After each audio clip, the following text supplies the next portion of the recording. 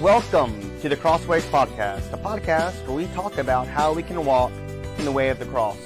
I'm your host, Jonathan Germany, and with me is my great friend, my co-host, Joshua Fowler.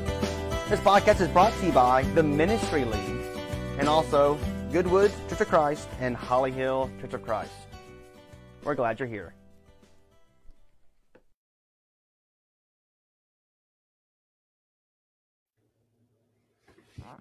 What is happening, Josh? It's good to be here. I'm having a good day so far. A good day, huh? Having a good day. I am. What's good? What's good about your day today? Oh, man. So, Captain and I finally decided, we've been looking for a little while, then we stopped for a dresser changing table combo for the nursery for baby G. And we found a couple that we thought we might like. They didn't really match. They weren't sturdy enough. They didn't look good. And we finally said, let's just buy one off of online. And we were hoping to be able to buy one used, but we bought one online. I think it was just like 2 days ago. And now it arrived this morning. Except it's not assembled, of course. So, good thing is I have someone coming Saturday, and we'll be putting that together, and that'll be one more step to the completion of Baby G's nursery. So we're pretty excited. I was pretty certain you were going to say you were super excited because you decided to just let everyone know what this baby's name is going to be. I can't do that. In fact, it slipped. The name slipped in front of one of the kids in our youth group and her mom. The dad wasn't around and her sister wasn't around, and no other teenager or youth member was around. And last night, I told the class that the one person knew that I slipped up, but then I couldn't tell them. And just to create more anticipation. And of course, now they're like, bribing her to try to find out what the name is, and she's pretty tight-lipped, so it's a good time. That's good. We've had a pretty good day here. It's a little chilly. It was 48 degrees when I left the house this morning, so for our area, that's downright cold. But that is cold for Baton Rouge, man. That's like school might get canceled. If the corona. When I can remember growing up in Baton Rouge, and I always wondered, and I always got my hopes up. But it would be, there's a 70% chance of snow, and it might snow like some snow flurry. So we're going to cancel school, because no one knows how to drive in the snow in Baton Rouge. And schools would shut down, and I get all excited that we're going to have snow, and, of course, it never came. No.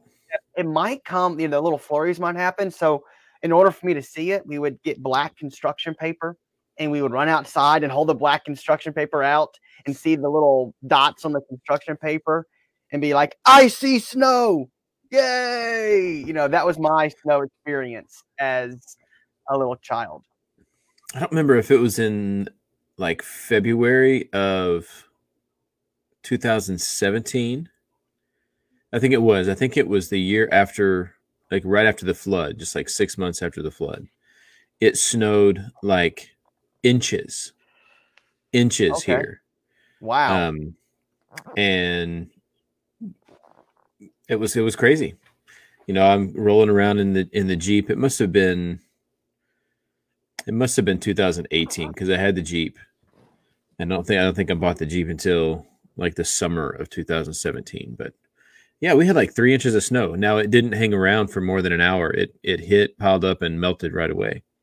But it was pretty crazy to see palm trees with snow on them. Not a common sight in these parts. No. It is going to be 76 here by 3:00 this afternoon. So that 48 doesn't hang around for long. No, it doesn't. And I guess, it was always unexpected when we had snow, and Mhm. it was always unexpected and it was always exciting. But speaking of unexpected, you saw that segue. That was a beautiful segue. Have you received help from someone unexpected, and maybe unexpectedly, or maybe just someone you didn't expect to help you? So either way, for those of you who are watching, share with us a story, and we're going to be thinking about this too because I think this is a good for us to think about. So I have a weird, yeah, it's weird, explainable but bizarre. We were in Olathe, Kansas. I'm in one of the busiest intersections in Olathe, Kansas, which I know doesn't sound like too daunting, but we're talking 2 lanes each way, so a 4-lane road. Each road is a 4-lane road. Each road has a turn lane, so considerable amount of traffic rolling through here. And I think it was the transmission goes out on my little car that I was driving, and so curbs on either side, but there is a school right nearby where my kids go to school. So I'm like, all right, I think I can get right up there, and I think I can push this thing into the parking lot, and then I'll call Heather and we'll be okay. So I'm by myself, I'm outside, and I'm pushing this car, not downhill. I'm not gonna say it was uphill. I'm definitely not pushing the car uphill, but it's not a little nice downhill slide, And all of a sudden, the car gets light, and I look back, and this guy has parked his truck on the side of the road. He's hopped out. He's helping me push. We pull it into that parking lot there, and I hop into the car, whip it immediately into a parking spot, throw it in park. I get out to say thank you, and this guy is nowhere to be found.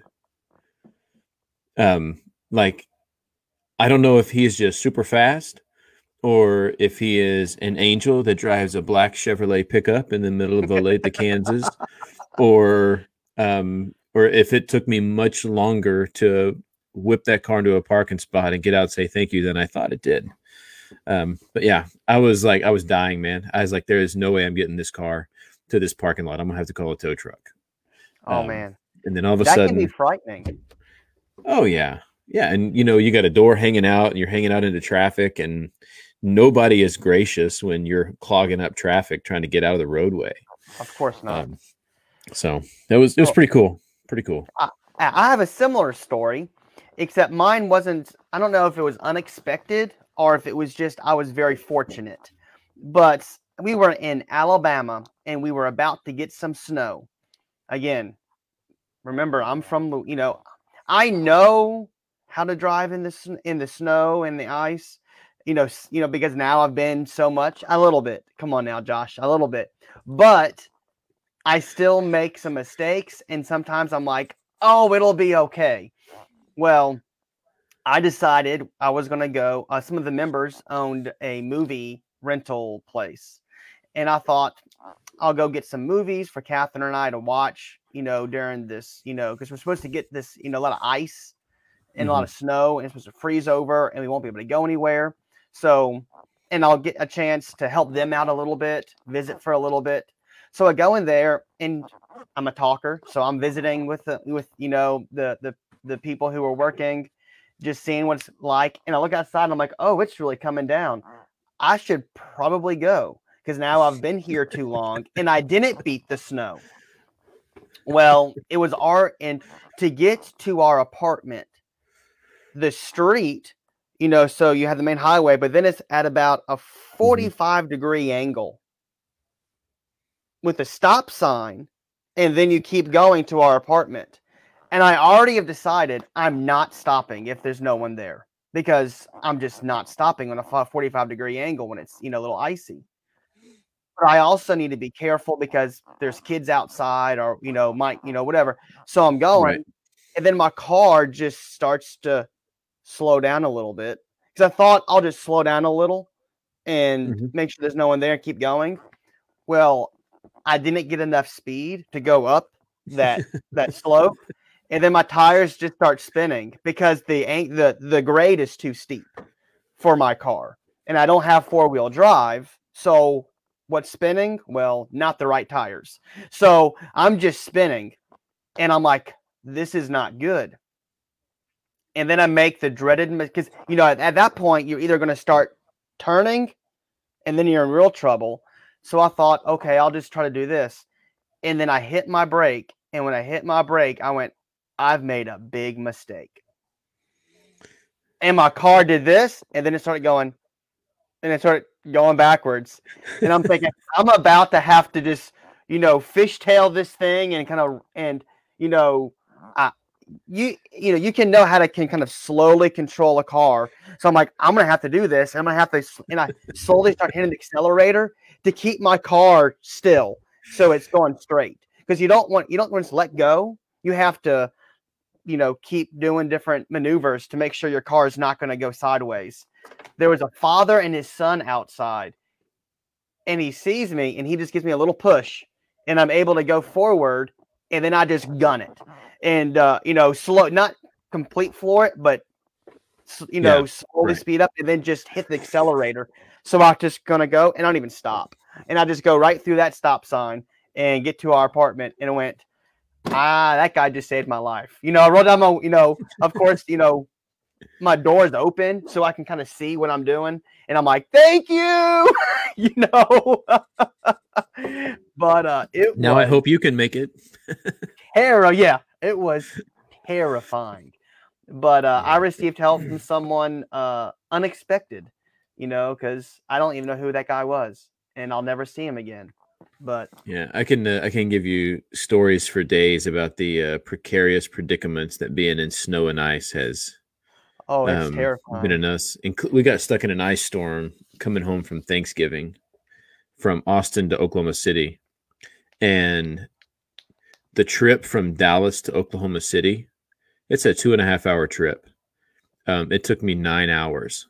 It took me 9 hours to make that 2.5-hour trip, because on I-35, the maximum speed you could go, if you got over 25 miles an hour, you started going sideways because it was so slick. And I'm in a F-150 rear wheel drive, no front wheel drive.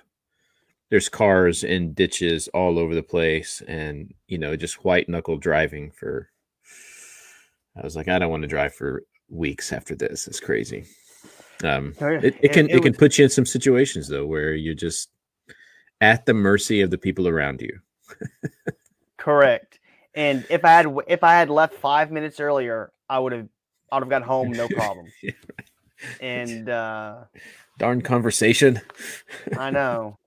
Can't believe it. Oh, but that kind, being, having someone unexpected help you kind of is what happened in the Good Samaritan, in the parable of this Good Samaritan. So we have this parable Jesus is talking to. He's talking to a lot of Pharisees and people of the law and a lot of this Jewish audience. And we have the parable in Luke 10 toward the end, I guess the middle to the end, 25 through 37. But there's this history of the Samaritan and the Jewish people that I think we need to talk about as we're looking at this parable, that they hated each other. And correct me if I'm wrong, Josh, but the Samaritans were half-breeds, correct? In the sense of Jewish people, like from where they came from. That's why they were considered so unclean. Yeah, well, so the Samaritans were that group of people who had been taken into captivity, or really had been put into exile. So when was it Babylon or Assyria? Babylon. When they came in and conquered the northern kingdom, they took half of the people in northern Israel and moved them to their own country, and then they brought in their own people and moved them into the northern kingdom.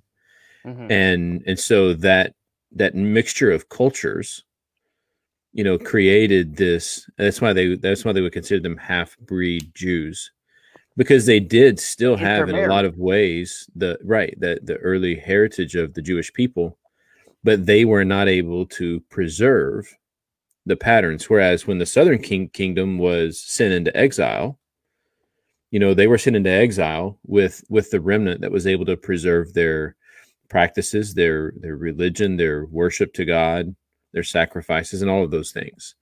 Yeah. And so the Jewish people's inability to preserve their heritage is what these Jews of this current day would have really held against them. Like, you abandoned us as a people, and yeah.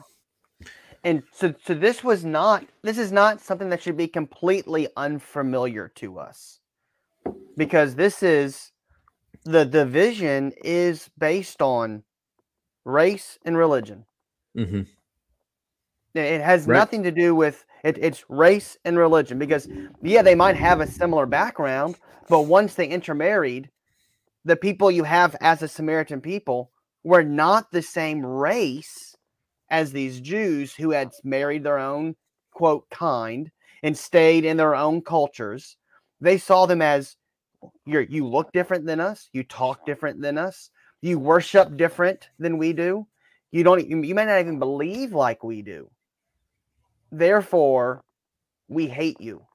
Mm-hmm. I mean, now there were some clean and unclean things with the law that we do have to keep in mind, but nowhere in clean and unclean is there room for hate.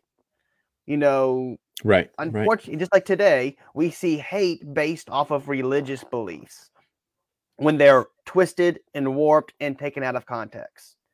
So this should not be unfamiliar to us. So this kind of sets the scene of who he's talking to, and why I think it's so significant that he uses a Samaritan individual in the story of the parable.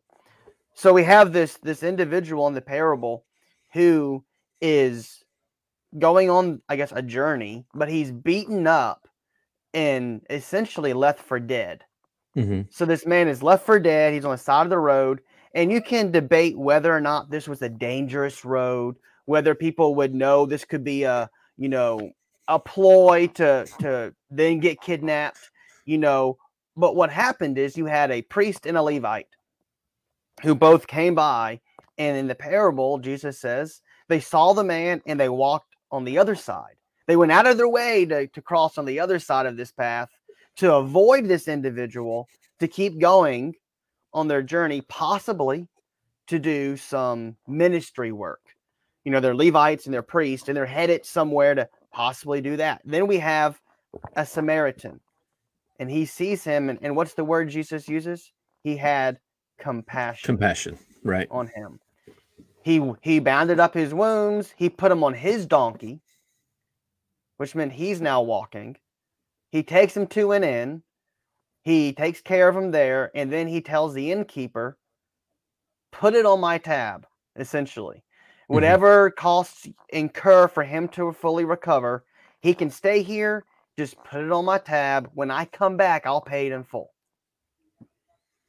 And then Jesus says, which one proves to be that good neighbor? See, that the Jews, the Pharisees had just asked a question when Jesus says, love your neighbor as yourself. Well, who's my neighbor? That's right. Well, Jesus knew they're looking to find out, who do I not have to love? Were looking for. There are some of my neighbors I really don't care for. Correct. Do I really have to love the guy that keeps me up all night long with his thumping music, or the guy that speeds down my street?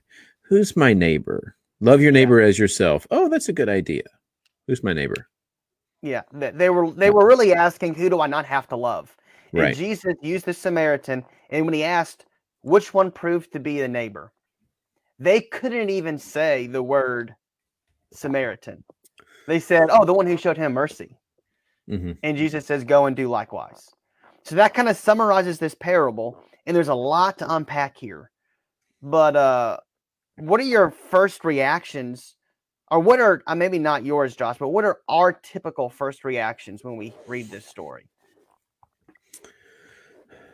I think ultimately there's this mixture of emotions that comes around, because each and every one of us wants to believe that we would be that Samaritan, who would recognize someone on the side of the road, and no matter what it was, would realize that there's nothing more important than helping people. And so we see that and we go, oh man, that was cool. And we identify with the Samaritan. But then when we really start thinking about it, we start realizing there are so many people that we pass up. And why do we pass up the people who we pass up? Do we pass them up because we are afraid? Do we pass them up because we have things to do and places to go? Do we pass them up because we're running behind, or because because we're going to church or a church event? I was on my way to the office one Sunday morning, and it was a cool morning, and I'm driving down the road, and there's a guy on the side of the road. He has his hood up, and he's looking at his car like he's trying to read some manual in Mandarin Chinese, right? He is completely lost on the side of Florida Boulevard, and I'm headed into church, getting ready to go preach a sermon. And if I was really telling the story right, I could say I was preaching a sermon on the Good Samaritan, but that would not be true. But I was coming to preach, right? And we've talked about showing compassion on people. And I drive past it and I go, man, that sucks. And I just keep rolling. And I get to the next stoplight and go, I cannot in good conscience show up at a church service and try to inspire people to do something that's out of their comfort zone and do something different and to be compassionate about people when I've just passed this guy on the side of the road. I don't know if I can help him with his car, but at the very least, I can offer him a phone call, or I can give him a ride somewhere where he can get help. And so I turned around and I went back, and turned out I was able to fix it. I had a couple of tools in the Jeep, and he had a battery cable that was disconnected and all kinds of things going on there in that area. But I do that, right? I mean, that's just a regular thing. I see somebody pass on the side of the road and they need help, and I just keep going because the things I have to do are more important in that moment to me than showing compassion to people who maybe are in need. And so I see this mixture of emotions that comes up with me, where it's like I see it, I hope that it's me, and then when I really think about it, I'm like, oh no, I'm one of those other people, and I need to be more compassionate. So, it's and we'll get to this in a second, in a few minutes from now. But if you look at the story, he was on the, and I wanted to confirm this when I was summarizing. I should have double checked it, but he was on the road from Jerusalem to Jericho. It says he was traveling from Jerusalem to Jericho, but this is the road they're on. So the priest and Levite were either on their way to Jerusalem to take care of business, or coming back from having just taught something or worshipped in Jerusalem, coming back. So either way, they were either on their way to do God's work, or they were coming back from doing God's work, and they missed an opportunity to do God's work. And it's interesting that Jesus used that, because likely he was talking to people who were priests. He was likely talking to people who were, Jewish rulers. He was talking to people who highly esteemed these, probably talking to some Levites, people who had Levite heritage. And he says, by the way, you don't have it all figured out. The things you are making important really aren't as important as you think they are. Or maybe not quite that extreme, but maybe the things you consider not important are just as important as the things you think are important. And right. I think you and I, like you said, I'm on my way to church. I'm too busy to help you right now. And, and that's a very dangerous route for us to go. And I guess since I went there, I'll go to one of the next things on our show notes here, that sometimes we can lose sight of what it means to serve God.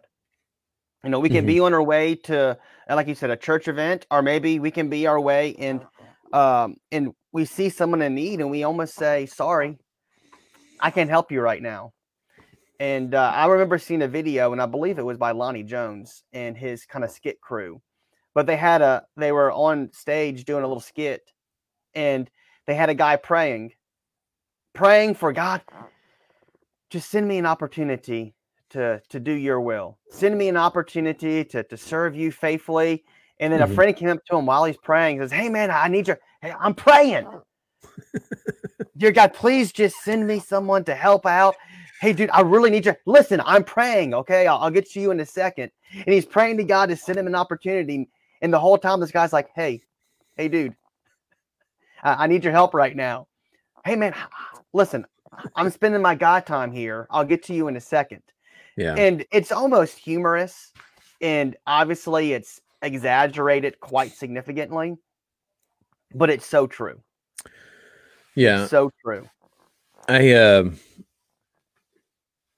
had a professor who he didn't do this activity with us in our class, but he was telling me about an activity he did with one of his classes. He was teaching adjunct about preaching, and they had an assignment where they had to each preach a sermon on the Good Samaritan. They all had their assigned times of when they had to be at the building, or at the classroom, and when they had to give their lesson. And he had friends of his who stood outside the building as these kids were coming in, so they would know who they were coming up to. He had pictures for them, so they knew who they were approaching and who was coming in to take that test, if you will. And they were, these people who he had brought in were supposed to ask these kids coming in to preach for something.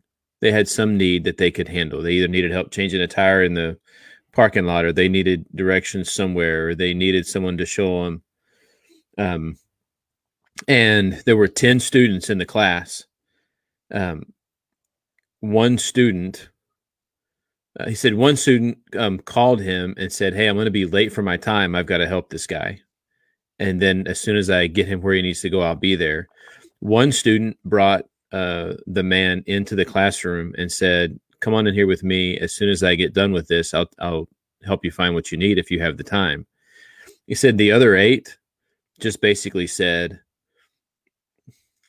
I don't have time. I have to go take this test.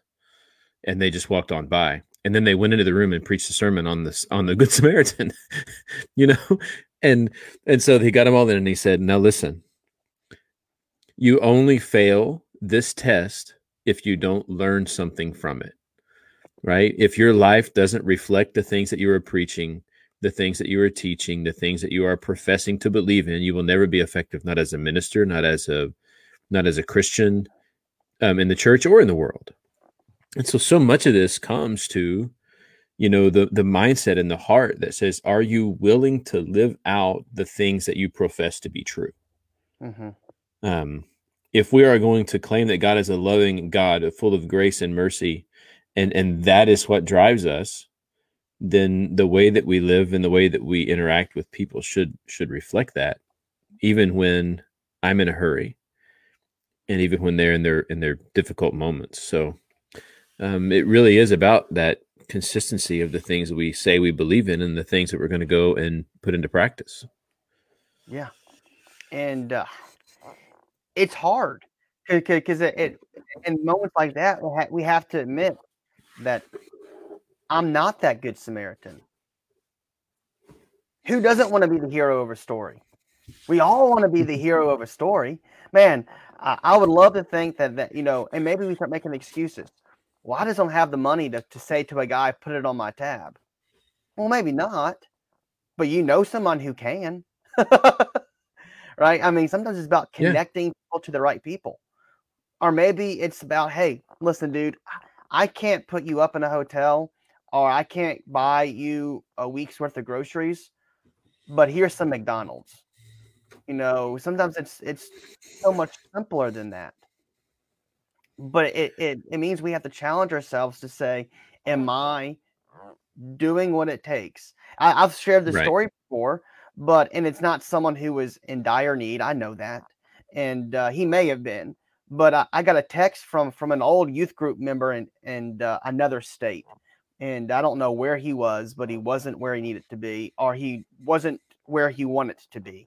And he says, hey, man, I need some money. And I said, listen, dude, I don't know what, I don't know how much I can do right now. He goes, I just need like $10. If you can wire, if you can, man, are you at Walmart? And he goes, you can just, MoneyGram me like $10. I just need like gas or whatever. And I'm thinking, I don't know what this guy's really going to use this money for. I knew some things he did. I knew kind of some lifestyles he chose to do. I was like, man, I'm not sure this is a good idea. But I know I have $10. But Mm-hmm. at the same time, man, we just gave some other stuff to something else. And I started justifying why I can't help them. And I'm typing out, man, we just can't do that right now with our budget. We've already given some stuff this month. And as I'm typing this text message or Facebook message, whatever it was, I'll look at my shopping cart and there's like 2 12-packs of like Coke and root beer, 3 bags of chips and a bag of candy, and then like our real groceries. And I go, I could put some of these chips back. And because I can't tell him we don't have the money when I'm here buying 3 bags of chips and 24 drinks of soft drinks and a bag Those are of candy. staples, though, Jonathan. Those are staples. You have bread, you have eggs, you have milk, you have soda, and you have chips. Absolutely. The 5 major food groups, right? Correct. And it kind of hit me in that moment. I'm about to lie to this guy. I might have other reasons for not wanting to, and maybe why I shouldn't. But I can't tell him, listen, I just don't have the money this month to give anymore. No, I can always find things to cut out if I need to give. Because if he texted me and said, hey, dude, I'm in the hospital and oh, cool. All of a sudden the urgency starts changing. Mm-hmm. And sometimes, we like to say, dude, I just can't do that right now. When we could. And we have to be humble enough to maybe just be honest with people, but also be honest with ourselves and say, maybe this is my way to share Jesus. Yeah. And, for me, I've had to work to avoid being calloused. Largely because, growing up in Austin, every street corner, someone is asking for something. And, there were a lot of times at the end of a job, we would offer guys, we could pay them $600 for a week's worth of work, and it could be cash at the end of a job because anything $600 or less didn't have to be reported to the IRS, So these guys on the corner is like, look, Monday through Friday, you come work Monday through Friday. We got a lot of cleanup to do around the job. And at the end of the day on Friday, we'll give you $600 cash. And they would say, nah, I can make more money working here. Begging, and so I remember that as a kid, and that wasn't everybody, but the callousness comes in and says, oh, well, if it's one, it's all of them. And so then it's like, well, if I give him money, what's he going to use it for? Like, but that's not on me. Right. I'm responsible for my response of compassion to brokenness and people who are hurting in the world. They are responsible for what they do with the grace that's given to them. They're the ones that are going to be held accountable for the mistreatment of God's grace and God's mercy and God's love that's being displayed even through me when I give that. And that doesn't mean that we have to be irresponsible, right? I think there are responsible ways in which we can actually help people. The easy thing to do is just, throw some cash their way. But that might not be the most responsible thing.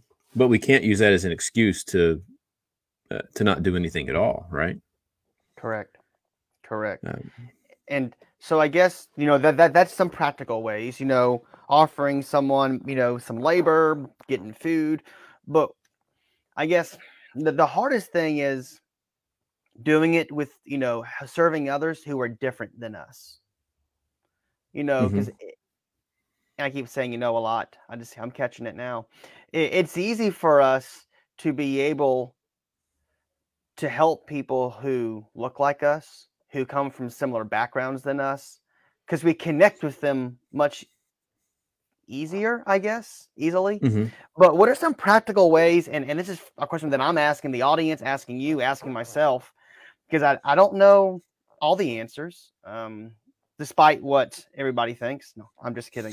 What are some, I know nothing. What are some practical ways do you think that we can help people who are different than us?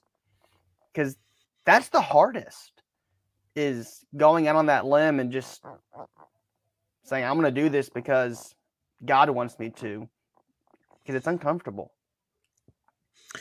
Well, you know, first you have to be in a place where you encounter people who are different than you.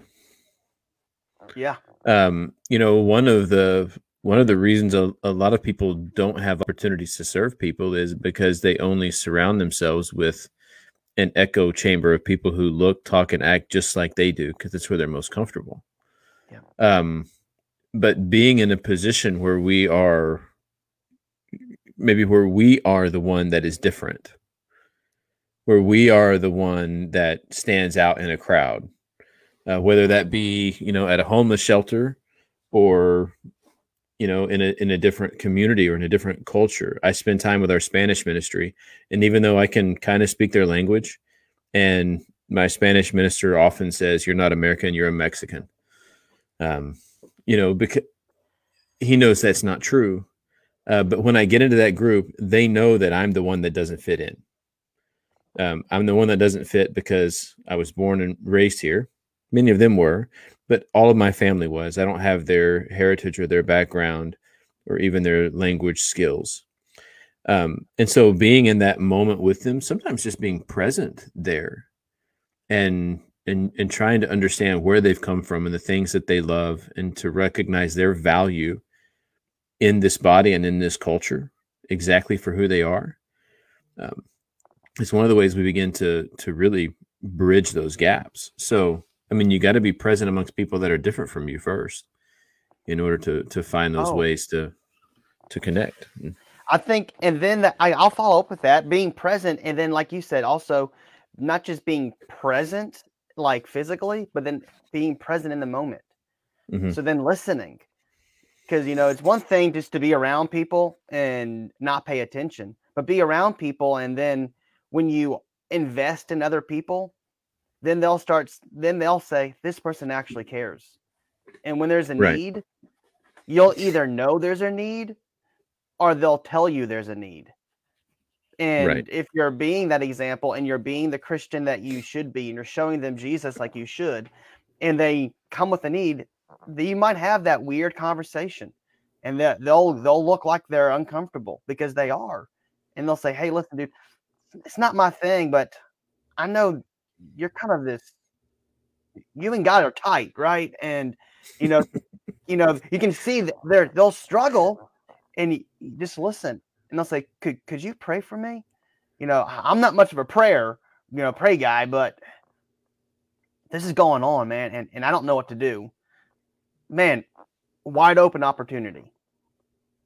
Walk through it. Don't shut that down. Don't shut it down. Yeah. So in our, in our football officials group, or our, I don't even really know what to call it. I mean, I guess it's a group, the Baton Rouge Association, in our Football Officials Association. Secret club. The secret club. Yeah, it's Fight Club. First rule of Fight Club. We have a prayer before every meeting. And one time, we had a couple of guys who were, would always kind of say that prayer. And one of the board members said, you're a pastor, aren't you? And I said, I am. I said, well, you can say the prayer before our meeting. It's like, actually, any of you can say the prayer before our meeting. It doesn't have to be a pastor or a minister that leads us in prayer. But sometimes, like you said, we have that perception. And it's like, oh, you're a minister. Would you pray for us? It's like, absolutely, I will. I'm not going to spend this time going over the semantics of what title you use to call me, or, you can do that too. And it's like, no, you've asked me to come in and be a part of this in a very specific way. And I'm going to do that and honor that request. And in the meantime, we're going to begin to ask some questions, because when we ask questions and actually listen to the answers, not listen, like, I recognize if I'm in a place full of people who are different from me, when I ask questions, the answers I'm going to get are likely going to be very different from my experience and my understanding. And if I'm only listening to figure out what my next argument is going to be to try to convince them of why I'm right, I'm really not listening at all. But Yeah. listening to hear their experience and to hear their heart and to hear what it is that moves them and shapes them and motivates them, helps me to understand how I can then be of service. Yeah. And they don't have to be dead, beaten, bleeding on the side, or dying and bleeding on the side of a road. Sometimes they're dying and bleeding emotionally, or they're dying and bleeding, mentally and maybe even spiritually. I mean, there's all kinds of ways in which people need to hear what God has to say to them. Absolutely. We see it play out physically in the parable of the Good Samaritan, but there's wounded people all over that we miss. There are. And I like your point about not making it a big deal in that moment to correct the semantics. And now when I have people who ask, oh, what do I call you? Are you pastor, reverend? And that kind of opens the door for a little, mini conversation. But what I found to be helpful, at least from my perspective, and it doesn't ever seem to come across negative, is sometimes when people, they might say, oh, well, Pastor Jonathan. And that's, to me, I'm like, just Jonathan, and when I say that, I don't go into a semantics. I say, listen, I'm not big on titles. I said, Yeah. I'm just a person. I'm just Jonathan. You don't need to, if you want to say Mr., I prefer you to not do that either. But and so I kind of handle it in a joking way, and in a kind of in an easygoing way. But then to also say, listen, dude, I'm no more important than you are. I'm just Right. Jonathan. And it's not false humility, but it is showing humility, is to say, listen, dude, I'm on your level, and I'm not big in all these titles. And then that also later leads to a good, opening conversation. And I like what Johanna said. Oh, that felt weird. I've never, normally it's Miss Johanna. Oh, I'm so sorry. I don't know how I feel about this. And, but she said, she was my Sunday school teacher. And she said, Peter said to Cornelius, I'm just a man. Mm-hmm. And he didn't go into a big, here, let me give you a dissertation about everything. It was just, I'm just a man. And I think being simple and then brief and then back to serving them. The less we make it about them. I'm sorry, the less we make it about us, the better. And she has dropped the title of Miss. Well, it's hard. It's so hard. There are things that are ingrained in us, right? Yes. And I think that's really the objective, of a lot of these things that Jesus does is to reshape, reform, and create these new habits. Like, look, you've been in the habit of just moving past people that need your help along the way. And it's going to be really uncomfortable for you for a while. But get in the habit of seeking out the wounded that you can aid. Mm-hmm. Because heaven knows there are moments, many of them, where I am wounded. And if someone had ignored the Spirit's urging to call me in those times and say, hey, I was just thinking about you today, I just wanted you to know that. That doesn't happen often, but anytime anyone has ever given me a text or a card or a phone call saying, hey, you're on my mind, it has come in times where I desperately needed to hear that. Yes. And if someone had ignored that urging and just said, that's a goofy text to send, I'm not sending that, then I would have missed out on that encouragement. And so it's reshaping our habits and reshaping the way that we walk through life. We're walking through life looking, how can I be a facilitator of God's love and God's mercy in the world around me today? And we are constantly seeking those opportunities, not seeking to avoid them. Because we put on blinders, we put in our headphones, we get to where we're going, turn on the maps, we don't look to the side to side. And, we've even said, if we see somebody on the side of the road, don't make eye contact. Don't make eye contact. If you make eye contact, you humanize them. And we do that spiritually as well, that we just don't want to take the time to invest spiritually, mentally, emotionally, or physically because we're so wrapped up in the things that we have to do. And Jesus says, like, I'm trying to change that about you. If you want to be a follower of mine, you will deny yourself every single day. If any man would come after me, he would deny himself, take up his cross every day, and follow me. And that's it. I think that's the challenge. I think that's the ultimately what he's getting at here with this parable as well. You want to know who your neighbor is? It is every single person you come into contact with. That's your neighbor. Everybody. And it's our job to show the world Jesus. But that means that we ourselves have to first start becoming more like Jesus. Not just looking like Jesus, but becoming more like Jesus. Well, it's been fun. Those of you who joined us live, as always, thank you. And again, as always, those of you who didn't join us live, you're still dead to me. I'm just kidding. We are glad that you are here. Glad that you are listening or watching us. And hopefully this, if I get my act together today, everything will be updated. And we are on wherever you listen to your podcast. Spotify, Apple, podcasts. We're on the Google Play Store, I believe. If not, let me know. And then we're also on Overcast, if you use that, and all those Anchor. Good stuff. And Anchor, all kinds of stuff. And if we're not somewhere, let us know. We'll see about getting on there. But as always, I'm Jonathan. This is Josh. These videos or this podcast is part of the Ministry League network of podcasts. We got a ton of podcasts ranging from all sorts of different topics. Check them out. Check our app out. I would show it to you, but I didn't have it set up because I fail. But we'll see you guys not next Thursday. We're not doing a podcast on Thanksgiving. No. Spend with family. And sorry, Josh, if you were planning on it, you can do it by yourself. And spend time with family. If your government allows all that good stuff. But I kid partly, but not. We'll see you guys in 2 weeks.